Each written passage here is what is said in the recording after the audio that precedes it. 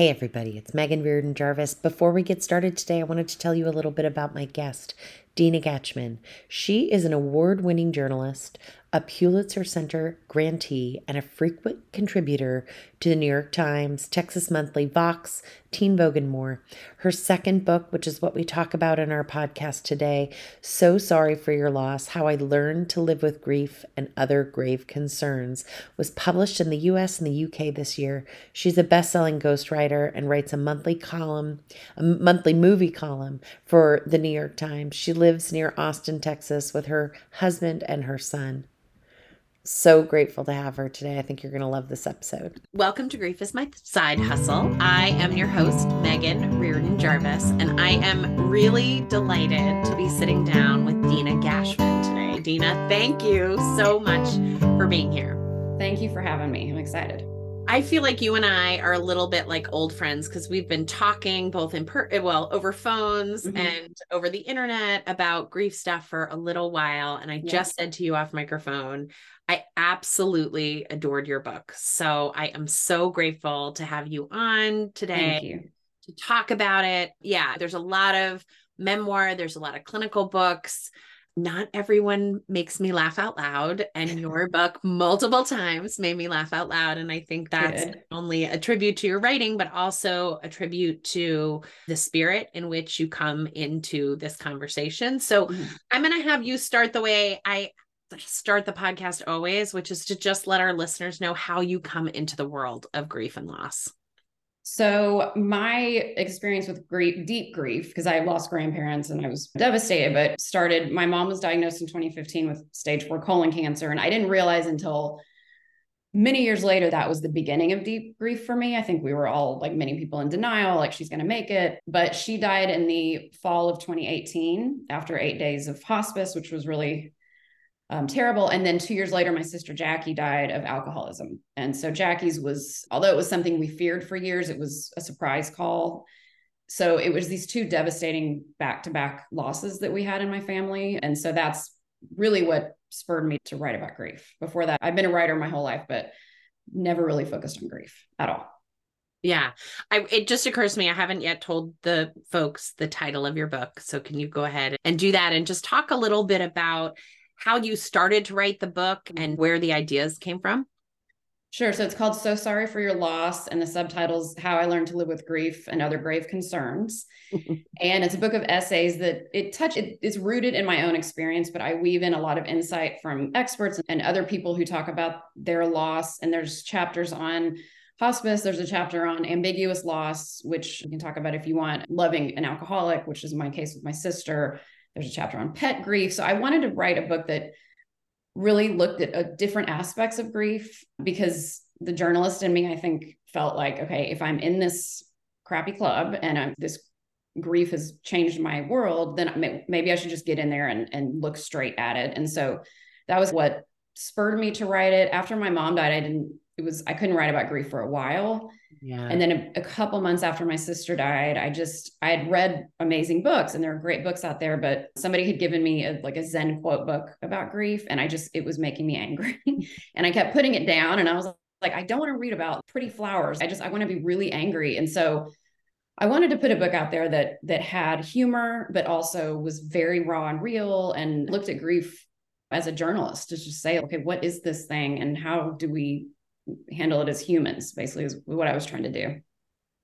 The title of the book is genius. The cover of the book. So we don't have visual here for people, but it's like the words are on top of a casserole, right? That's being handed over, it's just so clever and thoughtful. And it already has a little bit of snark, like the title and I say snark with admiration, by the way. I come from a big family where if you can undercut something that is heavy and hard with a little bit of snark, I guess, something that is irreverent and smart.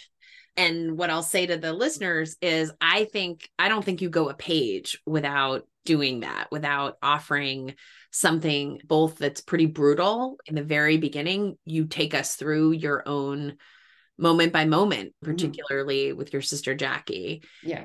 And also there are just these quick turns of phrases that are often twists on things that we normally hear, Mm-hmm. and allow us to see this is all so completely absurd. Yeah. Yeah. So when you say that you couldn't write about grief when Mm-hmm. your mom died, could you write at all and just not about grief? Writing is your bread and butter. Mm-hmm. That's a good question. At the time when my mom died, I was working at like advertising branded content agency. So I Okay. was writing, but it was a very different type of writing. Previous to that, I had done a ton of personal essays and wrote about my life, much to my husband's dismay, because he's a very private person. So I was very used to that while she was sick. And then about a year after she died, I was doing that was the creative writing. And I didn't write much of anything personal at all. I just didn't know. It was too big. And I didn't know how to express it. And then about a year after she died, I wrote an essay about we had this bond where we would watch Hollywood red carpets together every year. And my mom was hilarious and her commentary was hysterical. And so the first year after she died, when the Hollywood red carpets were happening, I was like, do I watch it? Do I not? Is it going to destroy me? Is she going to curse me if from heaven or wherever she is if I don't? So I ended up watching it and I wrote about an essay about that. It's how I learned about continuing bonds. And that was a way for me to stay connected to my mom. So I remember writing that essay and thinking, oh, okay, I can write again. Like I can do this again. Like almost, okay, I'm back. I'm not scared of this anymore. So that was the first thing that pushed me into it. Can you just tell folks about continuing bonds? Because I think what you just described is like the instinctive process that a lot of people go through, Mm-hmm. right? Where they second guess themselves, Yeah. particularly when it comes up to like anniversaries or holidays. Do I make mom's cream Yeah. cheese cookies? Do I not make them? Mm-hmm. How do I go about this? And of course, there's no right way, Yeah. but I think it's helpful to hear how people do it. So can you just get into that a little bit? Yeah. Basically, it's, one of the things that's been most interesting and helpful for me in grief is learning that the relationships don't end as they continue. I have a picture of Jackie right here, and you can continue those relationships. Whether the continuing bond is like watching the red carpets. And for me, it's part of that is imagining the text my mom would send. Like I can conjure her voice in my head every year, and it keeps my bond with her alive. I feel like she's there. Some people might go to their parents' favorite baseball game every year, or they might go to somebody's favorite restaurant on their birthday, or whatever that thing is that can keep you connected to them. And like you said, there's no right or wrong. And each year it may be different. And so for me, it's been that red carpet thing, but it's some years I cry, like this year, several years after she died, like some of the years I'm fine. And then this year I just burst into this really painful cry. But then after 20 seconds, I was like, okay, let me continue. I don't know what set me off. Who knows? The dresses were pretty, but I just think continuing bonds can be really a healthy way for you to feel like they're not gone. Obviously they are, but that relationship can live on if you find those ways to stay connected. And so it's been helpful for me. One of the things that I really love about your writing, although you don't come out and say this, is that there is an assumption that it's okay to feel the feelings. When we're talking about continuing bonds, which is, hey, look, you can take this living relationship and you can continue it, even though you are the only person who is still living. Mm-hmm. It's a little esoteric, it's a little out there, but grievers get it. Like we Yeah. get it. I was Yeah. watching the red carpet with my mom in mind, and therefore my mom was watching the red carpet with me, and I could imagine what she would say. What I think is implied sometimes, so I want to say it out loud when people ask about these things or we're giving advice about these things, is like, how do I do that so that I don't feel bad? Yeah. Like, how do I want to watch the red carpet and be happy about my mom. And you just very beautifully, and you do it in your writing, you're like, that's not really what we get to choose. No. You don't get to choose to be happy. It may feel happy. And for 20 seconds, it may feel sad. Or for 2 weeks, it may feel sad. Yeah. It's not a guarantee. There's no guarantee. And I think that's one of the things that it's part of learning to live with grief, which is what it's all about, is understanding that, like, yeah, it's not going to be like, oh, I wear my mom's bracelet, therefore I'm going to feel okay every day. Like, it's not, it's all over the place. And you just have to accept that it's going to be all over the place. Like, you may hear something on the radio that just sets you off in the middle of a Monday. That's how it goes. Can I ask this question? Do you do anything? Because am I right that you are, is it 5 or 6 years since your mom's death now? 5. 5. Okay. Yeah.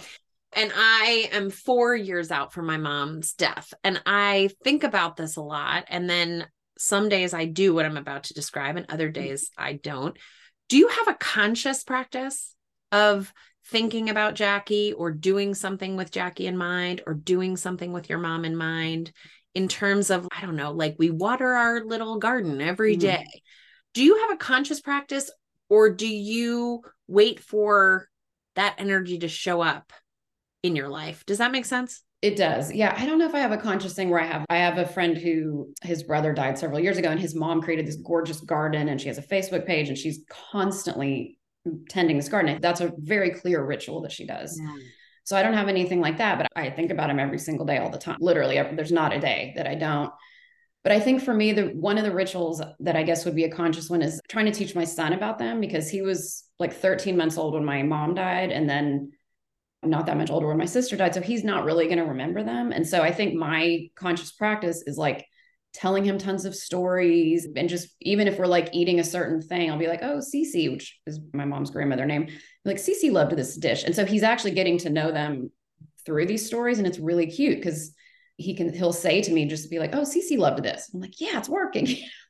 So I think if I have anything, it's that, because Yeah. he'll at least have some knowledge of them, if that seems like a practice. Yeah, absolutely. And also, I think that's just a really hopeful thing for people to hear, because I think we do miss our parents. We miss our people over time. And the notion, I don't know, that my mom's not going to see my daughter graduate from high school is like enough to take me out at the knees sometimes. Yeah.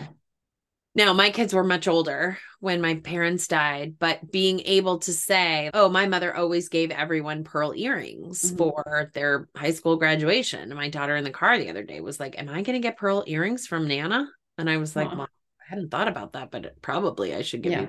You'll never wear them because that's not your vibe, but she wouldn't have cared. Cool. I won't care. Yeah. But I do think, particularly when kids are little, to hear what you're saying, which is you can share your people. And they can be known. Yeah. And I think instead of having the attitude of he's never going to know them and they can't see this and they can't see the milestones and all this, I treat it as if I'm just helping him know them. And I feel like they are watching him. I feel like I do talk to them all the time and say, oh, mom, look what he's doing. And he lost his first tooth. Or I try to keep it going because it just feels good to me, whether it seems crazy to other people. That's fine. I don't care. Do you have two other sisters? Two other sisters that are okay, and that's the whole family. Yeah, four girls. And you can say to me, no, this is off limits, but I'm asking this mostly as a sister. How are you and your family navigating that space without your mom and your sister in it? How does that go? How does that work? How does it not work? We're a very close family and always have been. So that it definitely helped us through these losses. My mom's hospice, I could not have done without my sisters, because my dad was so devastated at losing the love of his life. Like we had to give her medications and all this kind of stuff. So my sisters and I were like a crack team. Yeah. So I could not have done it without them. And I think we just navigate it we each have our own little rituals or continuing bonds. Like one of my sisters sees butterflies and it's my mom or sister. And another one, like she does plant her flowers and think of my mom. So we each have our own ways, but we're very like open with each other. And my dad too, thank goodness. I'm very fortunate that he went into grief therapy. He's still into grief therapy. He's very in touch with his emotions, because one of the fears, I think, and I don't know if you had this, but like losing a parent is worrying about the other parent, right? So worrying about our dad, and is his personality going to change? And are we going to lose him emotionally? And that was really scary, especially when my sister died and he said, I don't think I'm going to make it through this one. It's scary. So I think we text him about 800 times a day and we just stay very connected. And I moved back to Texas not long after my mom died. I'd been living in California. One of the reasons was I needed my sisters and dad. I just needed to be driving distance from them. And so for us, we navigate it just by staying really close and open with each other. But I like the open part too, which is, it sounds like if someone saw a butterfly, they might say, hey, look, it's Jackie's butterfly or mom's butterfly. Yeah. And I think you're pointing to something which we have lots of data on, which is that particularly with partners, there is a much more significant risk of death within the first 2 years after your partner's death. Yeah. So hearing that maybe one of the tasks of grieving was to surround your dad and get closer and tighter together. And it sounds like that works for everybody. That's what everybody craved. Because it's sometimes one person wants a text thread every day talking about it, and another person is, I'm getting off this text thread. I want to be a part of this. But it sounds like for your family, there was a universal. Yes, I'm fortunate in that we're all very emotive people. I think growing up in a house with 5 women probably helps that. But I think that, yes, there's not one of us that's, I don't want to talk about this. We're all very much in it together. And we all definitely surround my dad as much as possible and try to keep him busy. And it's been very lucky for that. Cause I say this in the book, but like families can be broken apart by grief. 100%. Absolutely. Relationships take a big hit, and families certainly can, with everything from the stuff that's left behind to, but also I say this to my sister a lot. I'm really close to my sister. My mom was Grand Central Station for communication. Yeah. It's a lot to call 5 siblings once a week. I'm lucky if I get them once a month, and I don't always get them once a month. So some of them, I get a lot of phone calls, and we are trying to be the telephone of, oh, did you know that this one is doing this, or this is happening?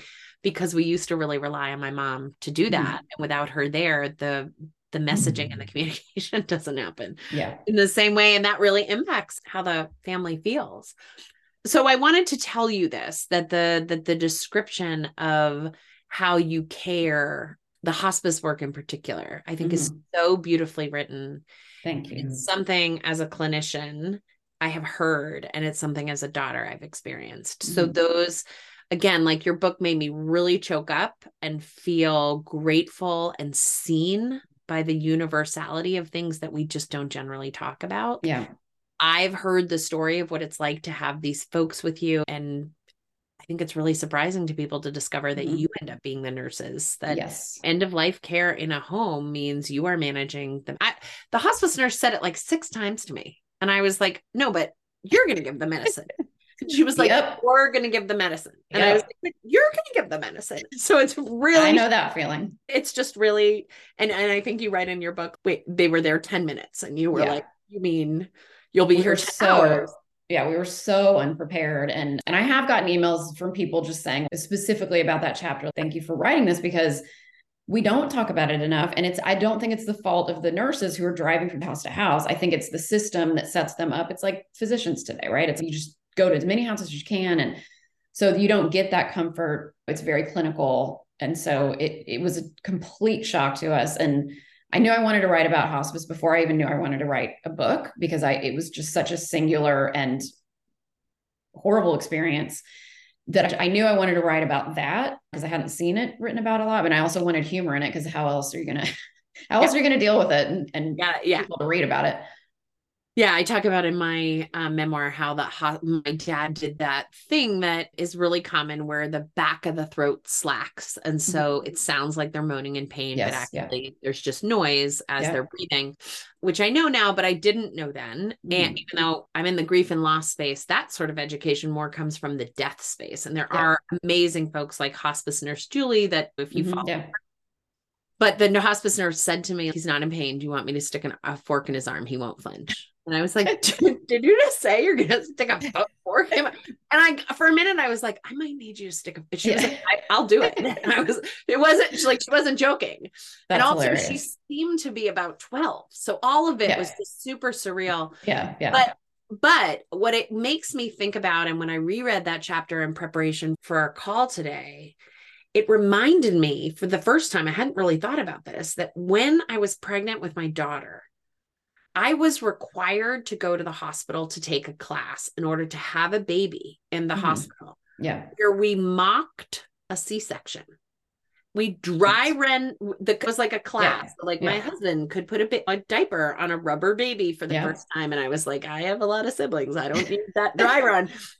But it was a requirement. And not a requirement. What are they going to do if I show up and but it was highly recommended. One of the things that they did was they put the woman on the floor and then had other pregnant moms and dads there stand in the places where all, the neonatal person would be, and the person monitoring the heartbeat, and the surgeon, and I remember sitting there being like, what am I doing this for? I'm never going to need this. Like, I come from a long line of women who like birth babies. And I had all 3 of my kids by C-section. And I will never forget being so terrified, rolled into this hospital room, understanding that I was having a surgery, and weeping with gratitude that I understood, because even though I was mocking it and only half paying attention, I actually knew it was going to happen. And when I was reading your chapter again, imagine if they did that. Imagine if when you got a terminal diagnosis or a very serious diagnosis, like my dad was diagnosed with small cell cancer, which everybody understood to mean he was going to live about a year tops. Yeah. And imagine if when my brain wasn't hijacked in total fear, they were like, let's just give you a walkthrough of what this is going to look like. Instead, what happens is, you've been crying for 3 days, and people are in your house, and it's not just the hospice nurse, it's also your Aunt Judy who won't go away and was asking if there's any tea, and you're learning about how you are going to have to administer these unbelievable narcotics. It's just such an interesting thing that with birth, because birth is generally happy, or it's supposed to be happy, we front load all this shit. Here, do this. And then afterwards you get this class and you can meet other moms and it's all going to be good. Even though all moms know it is not all good. And a class can't teach you everything. That's for sure. But just the notion of, here are some things that actually are normal, and we don't want you to be freaked out, and we want you to know what resources. So I was really appreciative of the detail of that chapter, because it really did mimic my experience and the experience that I've heard from so many people. Which, this is how this crazy shit goes down. Yeah, it is. It was just, I know the word traumatic is thrown around, but it was a very traumatic experience to literally have no idea that you're going to be administering morphine to your mother, and then just be told like on the night, hey, right now, here's your stuff. And I'm not a doctor. And my sister and I were like, are we killing her? What are we doing? And so it's so terrifying. And I know that we could have talked to a palliative care physician earlier, and we just didn't, because I think we just wanted hope so badly. But I think maybe something like that could help. But I think talking to people way earlier, I think could help people a little bit. It's always going to be a shock probably, and it's always going to be hard, but just, to get that in your head of, okay, you may actually have to administer medications. It wouldn't have been so shocking. And like my anxiety was like through the roof, and we did it somehow, but it would have helped to have, a little walkthrough. Yeah. We just have all this neuroscience about this with everything. Again, it's like why we have kids take classes about puberty. Yes. It's like, not all this shit is going to happen to you. It's not all going to go down like this, but we just want you to know that it could go down like this. And we just have a lot of neuroscience about that if you can give the brain something to see and imagine, it makes the whole predictive experience less crazy making, because you don't feel like you're walking through a portal into a universe that nobody else lives in but you and your sister. That's a very good description. That's what it feels like. How many times have you heard a griever say, I didn't understand how the earth was still spinning on its axis? I felt like we were like, I remember it was beautiful weather that whole 8 days we were in Houston, and I don't even know if I went outside at all, really. But yes, it felt like the world outside was a totally separate entity, and we were just in this house, and we were just on a whole different plane. Like it was so strange, that feeling of being completely disconnected from the outside. Literally disconnected, like you're in this little bubble. And I think you mentioned it a minute ago with the Zen quotes where you were like, these are making me angry. I think there is the moments that you're doing the death part. And then there's you walk back into the world part where everyone seems to just be like reading the newspaper and going to, I remember watching like a UPS guy put boxes on my neighbor's stoop and being like, fuck that guy who ordered shoes from getting packages. I can't even imagine that. Like just the natural sort of reactivity that we end up, that sort of fight response that we end up going back into, of just, this is not right. None of this feels right. I remember feeling it took me after my mom died about 8 months to go into therapy, because I thought I was handling it all. But I remember feeling like when I finally went into therapy, telling the therapist that I was so agitated about petty grievances. Like I couldn't take it. If my husband was like, oh, my work day was hard, like in my mind, I was like, fuck that. Can I cuss? Seriously. Yes, Okay. please. I've done But okay. And the therapist was like, that's very natural in grief. Like you just have no tolerance for petty grievances at all, or somebody ordering shoes, or just everything is just makes you angry because you're in this existence of this sucks. My person isn't here. So why are you shopping?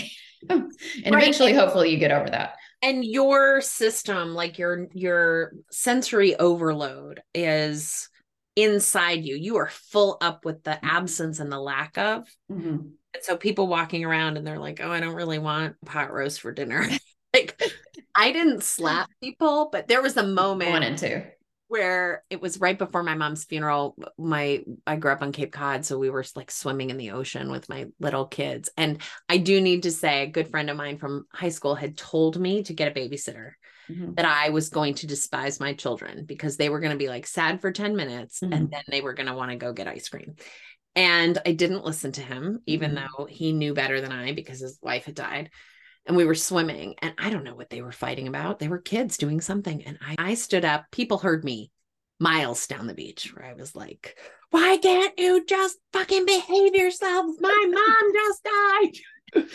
And that was the worst version because I did it to kids, but there were so many. I actually ended up having to have a signal with my husband where I was like, look, I can take people up to 6.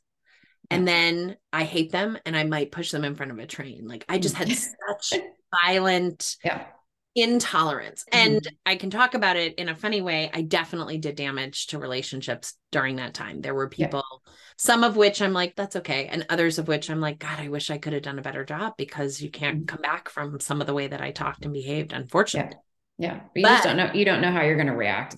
You're just so in the moment, right? Those feelings well, are and so I just big. couldn't do a better job. And so I have some compassion for myself when I look back and I'm like, wow, that is not the way you normally are. You normally have more bandwidth, but just like my system, my central nervous system was so full of my own pain that somebody being like, can you hold this? I'd be like, what kind of a person would ask me to hold this? Yep. I totally know that feeling. And you're holding so much more, especially if you're working and you have kids and all this other stuff. And I remember feeling, okay, I'm going to go back to work because at the time I had an office job and I was like, I'm going to go back to work. I'm going to be a mom. I'm going to do all this stuff. I'm going to handle it all. And meanwhile, you just don't realize how much you're carrying around. And we just don't get that space to just be like, I need to just sit with this for a while, not 2 days or 5 days or whatever the leave is, but you just don't realize how much is you're carrying around. And I feel that I call it the grief cry, the cries that are just like some of the cries I've had, especially over my mom, like I thought they may kill me. Like they were so intense.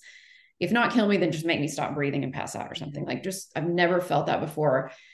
And when I have bursts of it, like when I had it with the red carpet this past March or whatever month that was, I had that cry and I was like, God, that's in me. Like those powerful emotions are just sitting inside of me. And they just needed to burst out for 20, 30 seconds. And then I can go about. But it's a strange feeling to realize, oh, that's living inside of me. Yeah. All these days that I'm walking around. It's filling up and I'm not totally in touch with it, probably because it wants to feel all that. Yeah. Yeah. Do you already know that there is some data that the tears that you cry, that grief tears have protein in them? Do you know this already? Yes, I have heard this. Yeah. So like, I love that. Because I'm like, no, I know that felt awful, but you were literally getting protein out of you that did not belong inside of you, stuff that needs to come out. And I always love reminding people, because most people haven't heard this, that the body has a trip switch, which is your vagus nerve. So even though you feel like, oh my God, it's for some people, it's almost like they've taken a psychedelic. Like they're so on the edge of panic and panic where it feels like the world is going to unthread. And if I keep how do I know that the world isn't going to unthread? And I won't say that never happens. There is a very small percentage, it's like less than 1, of people who have a psychotic break in grief. But for most of us, what actually happens is the same thing that happens when a baby cries, which is it cries so hard, it cries itself to sleep. Like we get totally exhausted. The vagus nerve makes us like feel stoned and we fall into a really deep, exhausted, like I just hiked Kilimanjaro. Yeah.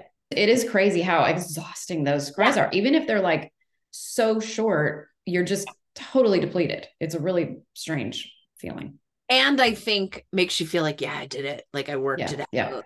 Yeah. Did it. I want to so I have two different threads. There is, you mentioned something and it just caught me about when your dad went to go see a grief counselor. The grief counselor says to your dad something that I think everybody in grief has heard, which is no sudden movements. Don't make a lot of change. Don't move, don't cut your hair, don't whatever. But you also said, I moved. I moved back home. Do you have thoughts and feelings about that concept as a griever? I espoused that for a long time. We also hear it a lot in the world of recovery, like no sudden movements. You don't need to pull a geographic, but I feel different about it having grief. So I'm just curious if you have thoughts and feelings about that. Yeah, I think like anything in grief, there's not one right answer for anybody. But I think for me, it's something that we were living in Los Angeles. I'm from Texas originally, and we had been talking about it for a while just because having a kid there and so expensive and it was just getting crazy there. So we had been on our minds anyway. But for me, it was definitely a very good sudden movement because I needed my roots. I really did. And I dragged my husband kicking and screaming, but now he has a pickup truck, so he's okay. I think he's turning Texan. We'll see. But so for me, it was a good sudden movement. But it is something that had been on our minds anyway. Yeah. But yeah, I think my dad's still in the same house. It's just, I think the no sudden movements as far as being like, oh, this will save me. Like I didn't have the attitude of, oh, moving back to Texas will save me and it'll cure me in my grief. I just wanted to be close to my dad and sisters, my nieces and nephews. So I didn't move as a curative thing. I just moved because I needed it in my heart. And so I think if you're doing something thinking it's going to fix it, that's probably not a good idea. Like you say in recovery too. I remember my sister talking about that all the time because she was in and out constantly. That don't say I'm going to move to Canada and it's going to make me sober. Like you have to live with it wherever you are. But I think it depends on where the change is coming from, right? If it's just something you need in your heart, then it can't hurt. I was just really grateful that you both mentioned your dad's experience and partnered it with your own, because what I have found is that there's more nuance even in the way we talk about that. Like I think grievers almost immediately, almost maybe like labor, like your body knows what to do. It might need help, but it knows how to get things started. I think grievers have instincts about what is right for them. And there are some things out there in the world that make it sound like, oh, you're grieving wrong. If you're don't move, don't cut your hair, don't change your job. But I do think that butts up against what you're describing, which is, my instinct was I need to be close to my people. We were thinking about it anyway. So it's not like it was a totally illogical choice. But I think for some people it's a force of running away. I can't handle this. So I'm just going to move to Tahiti, open a little surf shack and pretend none of this happened. Versus what I think sometimes happens with grievers, which is I can't live in the same life I was in. I have to cut my hair. I have to change my job. I'm not the same person. I need the outside to represent what the inside feels like. And I really appreciated you writing about it because it made me think about the question again of, yes, there's no right way to do it, but also I think people do have some instincts about what it is that they need. And I think listening to that instead of being like, oh, the literature says I shouldn't cut my hair or whatever it is. Or the grief therapist, because I'm telling you, I was the grief therapist that was like, I think you should resist your desire to move home to Texas. Like, I think you should stay here, because that's what I was taught was the right thing, was that when people were doing those sorts of things, they represented impulsivity. And as a griever now, I'm like, a hurricane came, your house is destroyed. You can just move house or you can rebuild. Either one is a shit ton of work. Not one is better than the other. That's not. So I want to ask about the role of the book for you. Not everybody takes their experiences and creates or spends time in the grief process the way a writer does, right? It asks a lot of you to attend and remember. I read a grief class. I teach a grief class, which I think I've told you about, which is it's writing and it's about process to product. But really what I'm teaching people is how to regulate their own trauma symptoms so that they can do some writing and create a narrative for themselves. Tell me about how you think about the book, like what it did for you, what it didn't do for you, how it helped, maybe how it didn't help. Oh, that's a big question. I think I've always written since like seventh grade. So it's always been the way that I process the world, my thoughts. There's that famous saying, I can't remember who said, but I don't, this was it Nora Ephron? I can't remember, but I don't know. Or maybe who knows?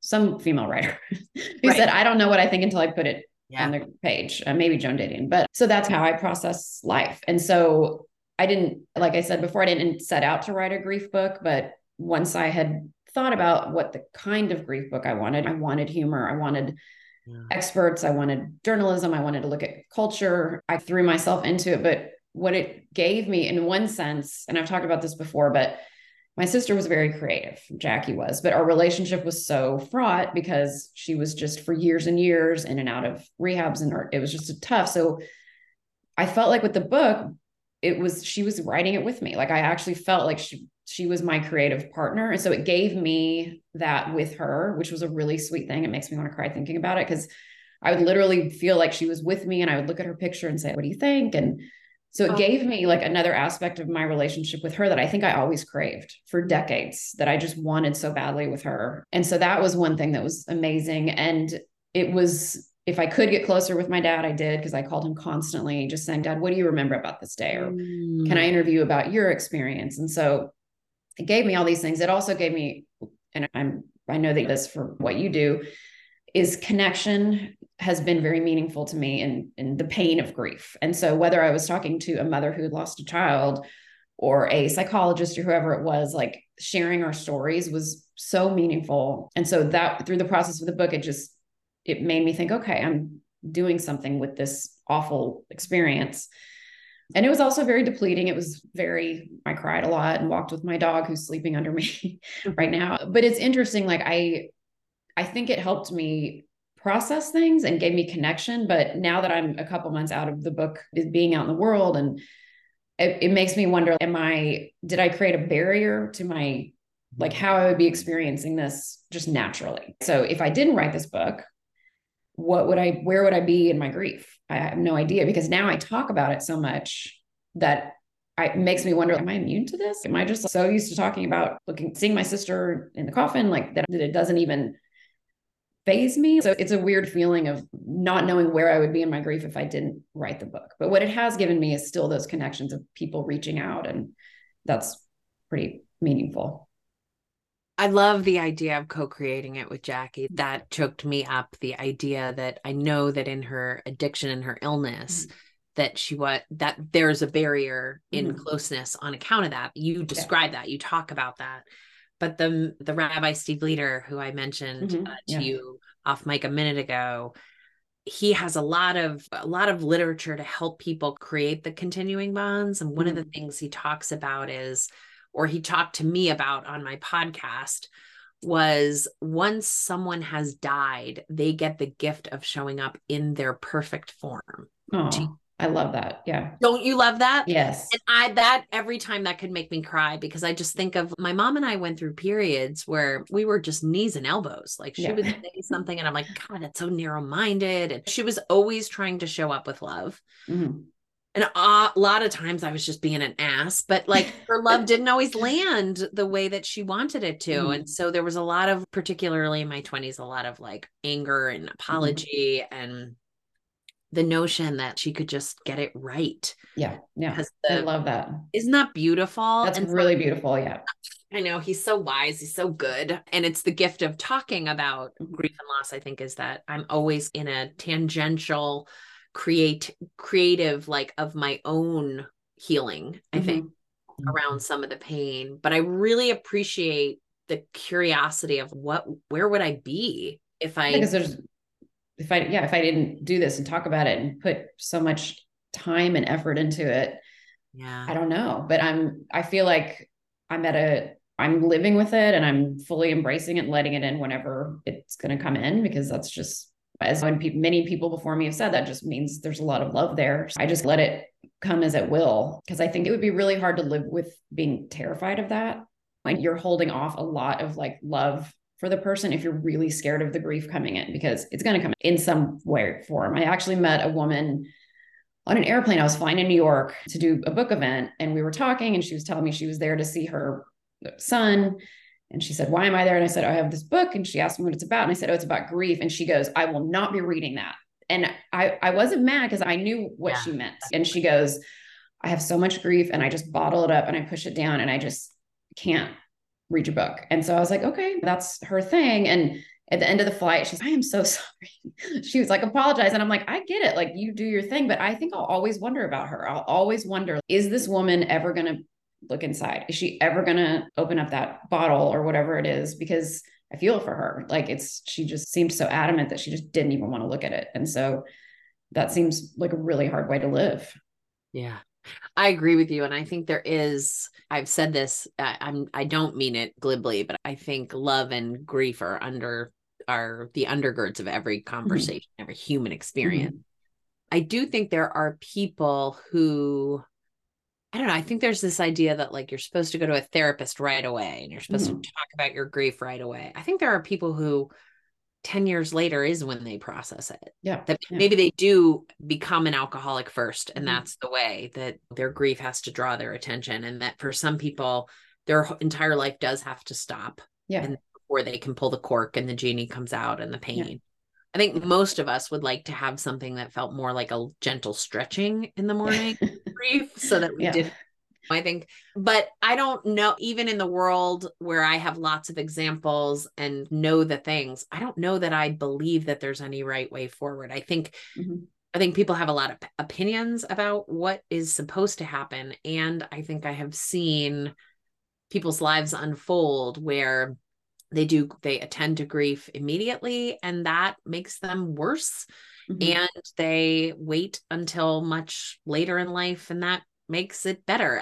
But I do think the question about, I've seen some folks, let me say it like this, like I have a good friend who started a grief podcast, and it was really popular. It's still like up there and she doesn't want to do it anymore because she's not in like that tenet of grief. And what I feel like with my book is there's no way I would have written it I couldn't even write it now. If I started to write it now, I don't know that it would hold my emotional attention in the way that it did then, because I needed to understand myself and my own story better. I needed it. And if I'm really brutally honest with myself, I just think I just needed my mom's death to matter more to the rest of the world. Like I get that. Had somebody send me pictures when the Queen died and they were like in London and they were like, "Oh my God, can you believe this?" And I was like, yeah, not only can I believe that, I would have had that funeral for my mom if they had let me. If they'd given me $6 billion, I would have done it. Yeah, I would have too. But yeah, I think that resonates with me too, especially with Jackie, because I feel like a lot of, especially with alcoholics or people with substance abuse issues, they're so misunderstood and tossed off. And I feel like a lot of people probably would have looked at my sister and what's wrong with her. And I really wanted to, like, part of my motivation for writing the book was trying to show people what she was, like you said, about how the rabbi said, like, her best self, and for people to know her. And it gives me a lot of joy when I think there's some random person I don't know out there reading about Jackie and getting this best version of her. And I love that. But yeah, I don't know how I would write the book now. And I don't think I'd want to write another grief book, honestly. Yeah. But at the time it was what I needed to do it. I did want to say to you, because again, I think I've read like every book out there on grief and loss. And I think a lot of the conversations that we're having it's almost like, which window are you looking out of? So when we're talking about people in recovery, we're really talking about trauma, grief, and loss. We're just talking about it, starting with the conversation of what substances are you using or what process addictions do you have? And I think when we're talking about racism, we're talking about grief and loss. And I think when we're talking about feminism, we're talking about misogyny, we're talking about grief, loss. But I have not read another book. I have not read another book that presents your sister, that represents a character who dies from their disease with such compassion, that she could have had diabetes. It's not that you don't talk about her addiction and explain what it is, that there is not a single page in there that feels like blaming or shaming. And I work with a lot of folks who have been told that the thing that they are primarily is an addict. Yeah. And that their addiction is, in fact, the most critical thing about them. And the trauma model that I work from is you have a strong addictive protector. That there is an emotional component to your life that is managed by this very strong, and you may not ever outmanage them. Yeah. And they're doing harm to your body in the effort of trying to protect you. But I really came away from your book with a lot of appreciation. I had somebody read it, even though they weren't coming to, I said, I want you to read how she writes about her sister, that this is what, when we lead with love, what it looks like and what it sounds like. So I just wanted to express appreciation, because I don't, thank you. There's not another book out there, I think, that writes with that kind of generosity. That means the world to me, honestly. That was my sister, when Jackie died, my youngest sister, I remember when she posted, and she said my sister was not her addictions. And I think that's where I was coming from, is she was so much more than that. She was so sweet. And yes, I had so much like resentment and anger and pissed off. And over the years, my God, how many times would I say to my parents, like, I'm done with her, I hate her, like all of that. Absolutely. But we always loved her. And my parents were the same. I think we took their example of, they just did everything they could and they knew when to create boundaries. But yeah, I just think that it's important for people to understand. Like, it just drives me crazy when people are like, oh, they have a choice. Why can't they just get it together? And I would think that about Jackie over the years. Like, why can't she just get it together? But then you realize this is cancer, or whatever, name your disease that people don't judge as much. So I definitely wanted to put her in the world as, look at this sweet, compassionate person who came from an incredibly loving family. Like, it could just be anybody, just to have some compassion for those kind of deaths. Because I think you hear about, oh, somebody's found in a hotel and you're like, it's just a throwaway person. You don't know. They could have been a freaking Nobel Peace winner at some point. That's right. Yeah. To me, it felt really important. It felt really, because there are all those little sort of micro commentaries. Even when someone is writing a book that is just about the profound pain of loving an addict, that story is really important. We just have a lot of those. What we don't have is the sort of compassionate way that you just give us her in a much more human way, I think. So I just loved that part. I really deeply loved that part. Can you, just before we wrap up, again, there's a lot of humor. We didn't really highlight it, although I have 10,000 questions I didn't ask you, and quotes from your book here that are sitting here. But what do you do for the joy part? Right? Because that's in your book, the laughter and the funny and the joy. How do you seek that out? Do you wait for that energy to find you, or do you create it? How does that show up in your life?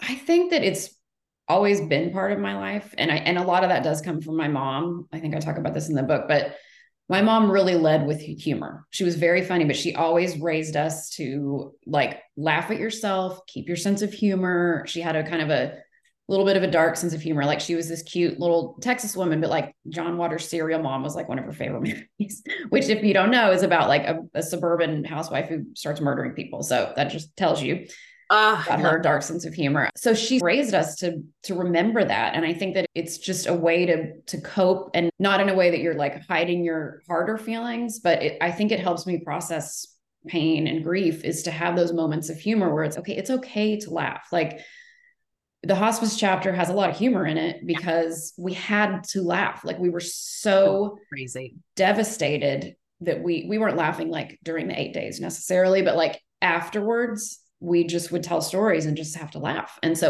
to me, it's very helpful. And I don't know, also being like Jewish, I think that's part of our heritage, is just having this humor to get through everything. So it's just, I feel like it's a way to live that feels healthy to me, is to remember it's okay to have your sense of humor and to always keep it. And you don't need to make inappropriate jokes like as a coffin's being lowered, but it's okay to have that, and it balances it out. It feels to me like also what a lovely thing to talk about for people who are living right now and raising little people, to have the testimony of your mother having a great sense of humor is a legacy that you carry just because it was important and it helps you through tough times. Amen to all of that, right? Yeah, I'm very grateful for that. So great. Yeah. Can you tell us what you are up to now? We'll put everything in the show notes. There'll be a nice bio, but is there anything that you want us to know that you're working on, or how to find you, or where to look for you? So I'm working on a bunch of articles. I just had a piece come out in Texas Monthly that it actually is about grief. I keep saying I'm not going to write about grief, and then it keeps pulling me back. Well, grief may have different decisions. Yes, it keeps pulling me back, but it's about a musician in Texas, a father who lost his son, and he's using music as a way to process his grief. So that was basically, I spent the whole summer on it. It was very emotional. So that's out now. And then I'm working, actually right after this, I'm going to a horse ranch where they save horses. So I'm writing about that because there's a lot of like horses that get abandoned in Texas. And so I'm always working on. Do they become therapy horses? Some of them do. It's interesting because two of the women I'm talking to were lawyers, and then they got into this and just, it became like their life's work. So I thought that was an interesting connection. But so I'm working on a bunch of articles. I have the Texas Book Festival coming up and brainstorming my next book. So I'm trying to figure that out. Please stay. And let me say this, in my memoir, I talk about equine therapy and how important it was. Amazing. Even though I was like, equine therapy is bullshit. I know it's not going to work. And then it actually sounds pretty amazing. Yeah, it was amazing. I just decided I had grown up with horses and it wasn't going to have any impact on me. And then I was like, what's happening? These horses are doing their job. What happens when you're pretty sick. Anyway, I can't wait to talk to you again. Yes, indeed. Yeah, I feel like I could talk to you for 12 hours. Me too. Thank you so much for this hour. Thank you, Megan. I loved it. Thank you for having me. Take care. Bye-bye.